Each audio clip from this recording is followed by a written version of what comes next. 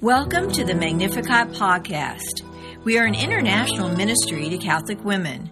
Throughout this series, we will pray together, share insights, and hear amazing testimonies, typically from women of faith who have been touched by the power of the Lord in their lives.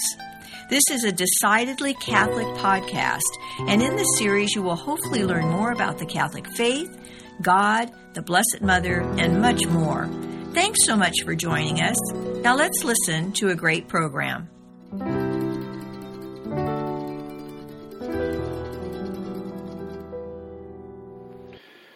Dear sisters and brothers, I am Deacon David Hochwald, and this is a moment with Scripture, reflecting on the Gospel of Luke, chapter 6, verses 12 through 16.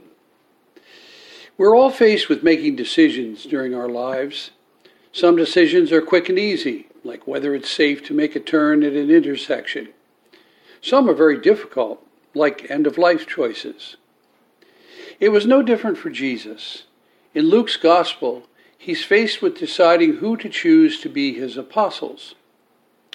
With his intimate knowledge of the Old Testament, Jesus was no doubt aware of the deep biblical roots he faced, going back to Moses.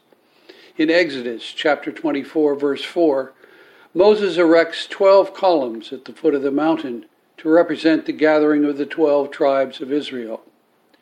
Jesus' choice of 12 apostles signifies the regathering of the 12 tribes. These men were to be the foundation of his wider ministry and of our church. So this was not one of those quick, easy decisions. In this passage, we see a lesson in discernment, which is very important in making major decisions.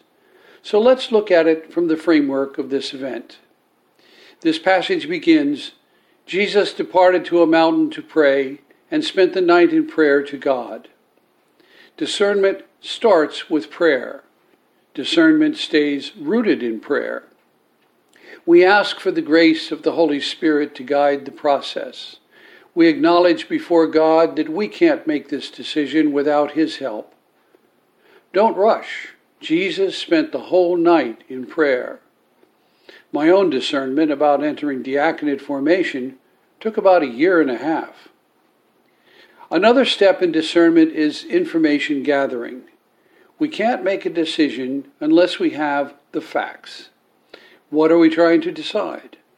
You'd be surprised how often we miss the real issue and get sidetracked, so our decision-making process gets sidetracked. By now, Jesus has spent time with his disciples, the larger group of followers. He's gotten to know them, some probably better than others.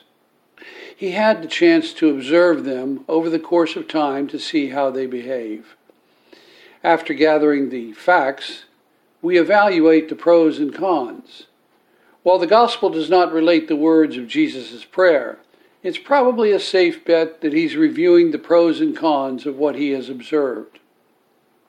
For us, we can make a 2-column list, pros versus cons. Pray over the list and see which reasons are most moving, most serious, and which affect the relationships with other people. This will help us to decide if we are moving closer to Jesus in living the gospel. The answer to this question will help us discern if the decision is based on a prompting from the Holy Spirit or if it's a temptation from an evil spirit disguised as good. Having made a tentative decision, take time for confirmation.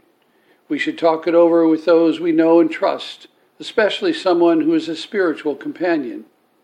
Then, wait a while and see if we feel peaceful in this decision as it becomes clearer. Finally, we act on our decision. How often do we decide but then procrastinate? Again, from the Gospel, when day came, Jesus called his disciples to himself, and from them he chose 12, whom he named apostles. Jesus decided, then he acted. Finally, we must not forget to offer a prayer of thanksgiving for God's help. There are various approaches to discernment. What I have presented here is a broad view.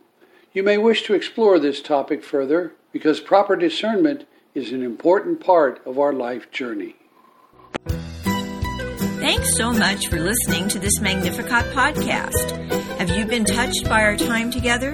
If so, for more information or to find a Magnificat chapter near you, go to our website at magnificat-ministry.org or visit us on social media.